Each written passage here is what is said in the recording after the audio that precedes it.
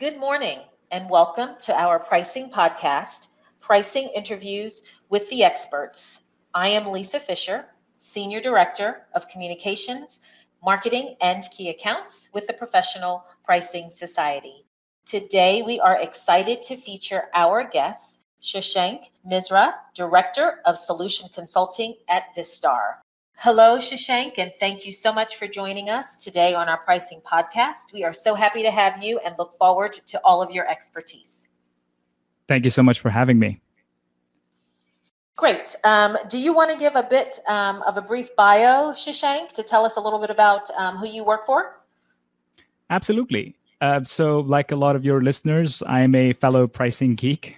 I've been working for Vistar for close to 11 years now, and I've had the opportunity to work on a variety of pricing industries like high-tech, consumer goods, manufacturing, retail, and digital products.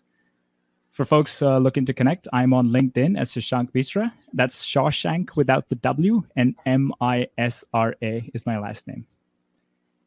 Awesome. We'll go ahead and get started and jump right in. So tell us about what is a rebate and what are the different kinds of rebates that are commonly offered?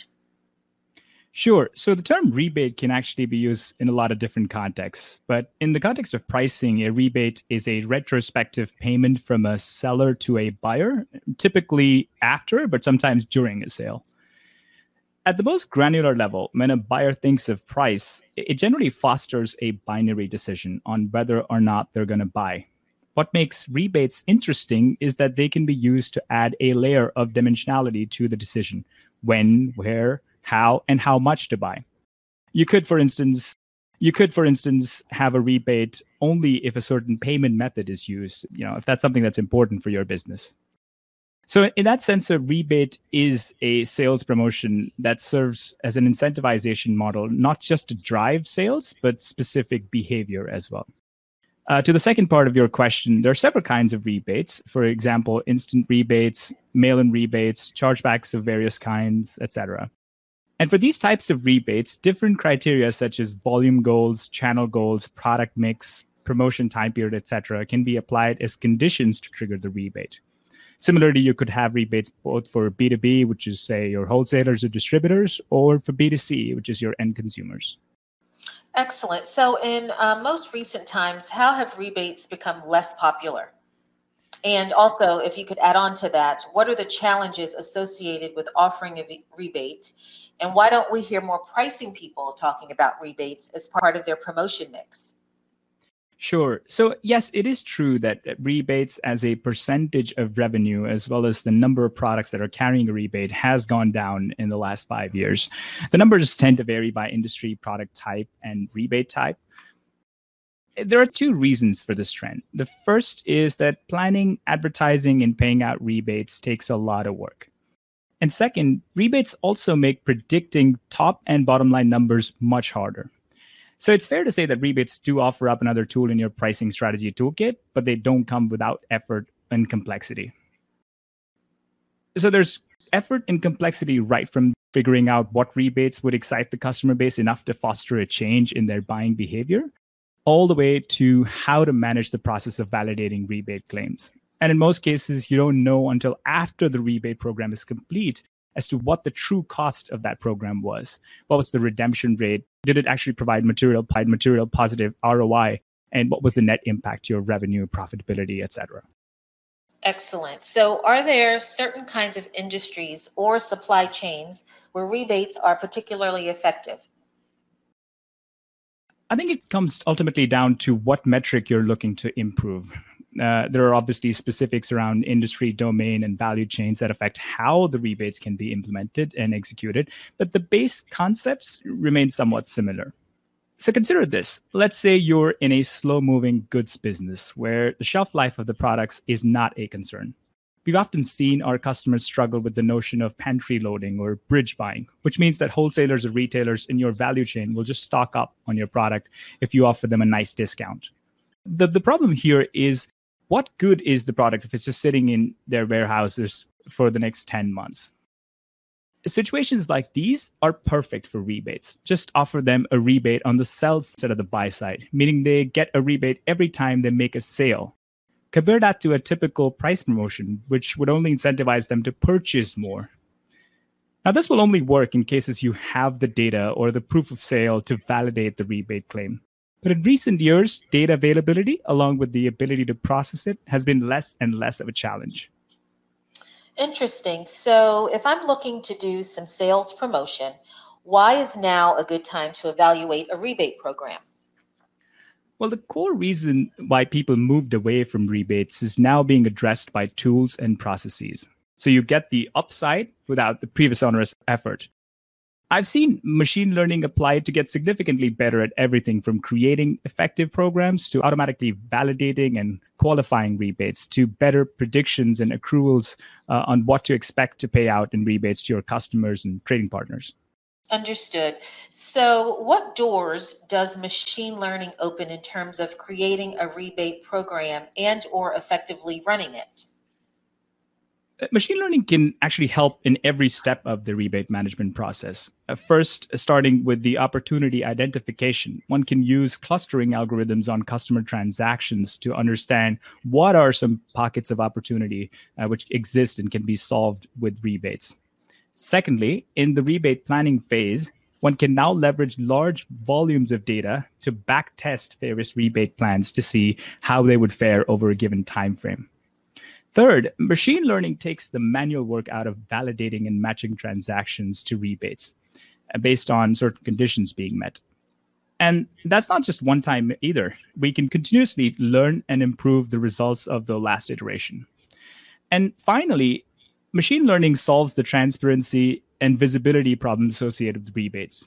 We can use it to better project what number of customers might be able to hit the volume target by the end of the quarter. What is the projected redemption rate going to be? What is the total impact to my profitability, etc.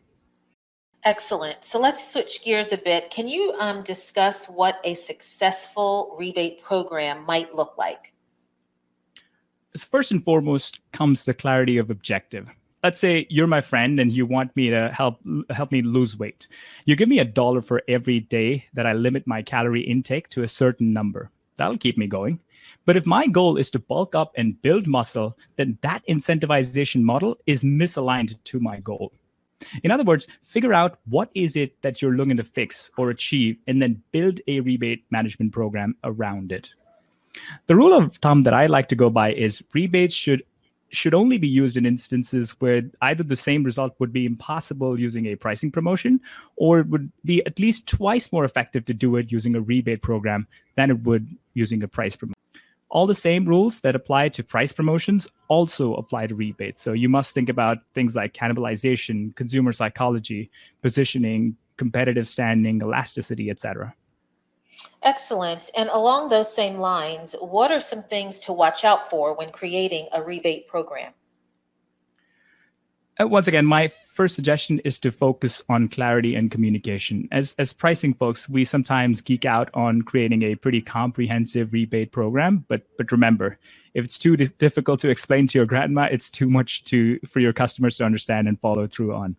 Secondly, operationally, it has to be a pleasant experience for your customers and trading partners.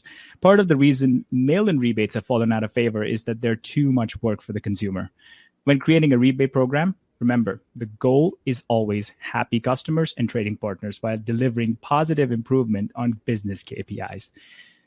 And finally, explore and evaluate the legalities of running a certain type of rebate promotion in your industry and geography. For instance, do you have any price discrimination laws that might govern what you can and cannot do in terms of setting rebate requirements?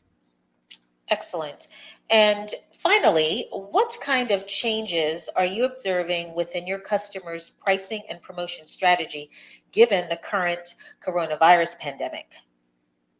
Yeah, it's been a mixed bag. Some companies have been badly hit in terms of volume and revenue, and there are others that have seen spikes of up to 50% in their business.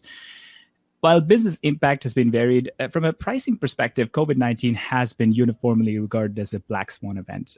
The challenge that most of the statistics and heuristics face is that they don't really work so well for black swan events. We have done some work where we've leveraged data from events like Hurricane Katrina, the global financial crisis of 2000 events, to more accurately create forecasts for our customers. But it is certainly not straightforward. In some cases, the product mix has changed considerably. Almost in every case, the channel mix has dramatically tilted in favor of online channels for our customers. As pricing professionals, our job has been to more accurately assess which use cases still stand, which ones have gone out of the window, and which ones have been intensified manyfold. We then have to work closely with manufacturing and supply chains and relay our best understanding of the change in demand. In some ways, it's not about optimizing our KPIs at this stage, but more about keeping the product on the shelf, so to speak.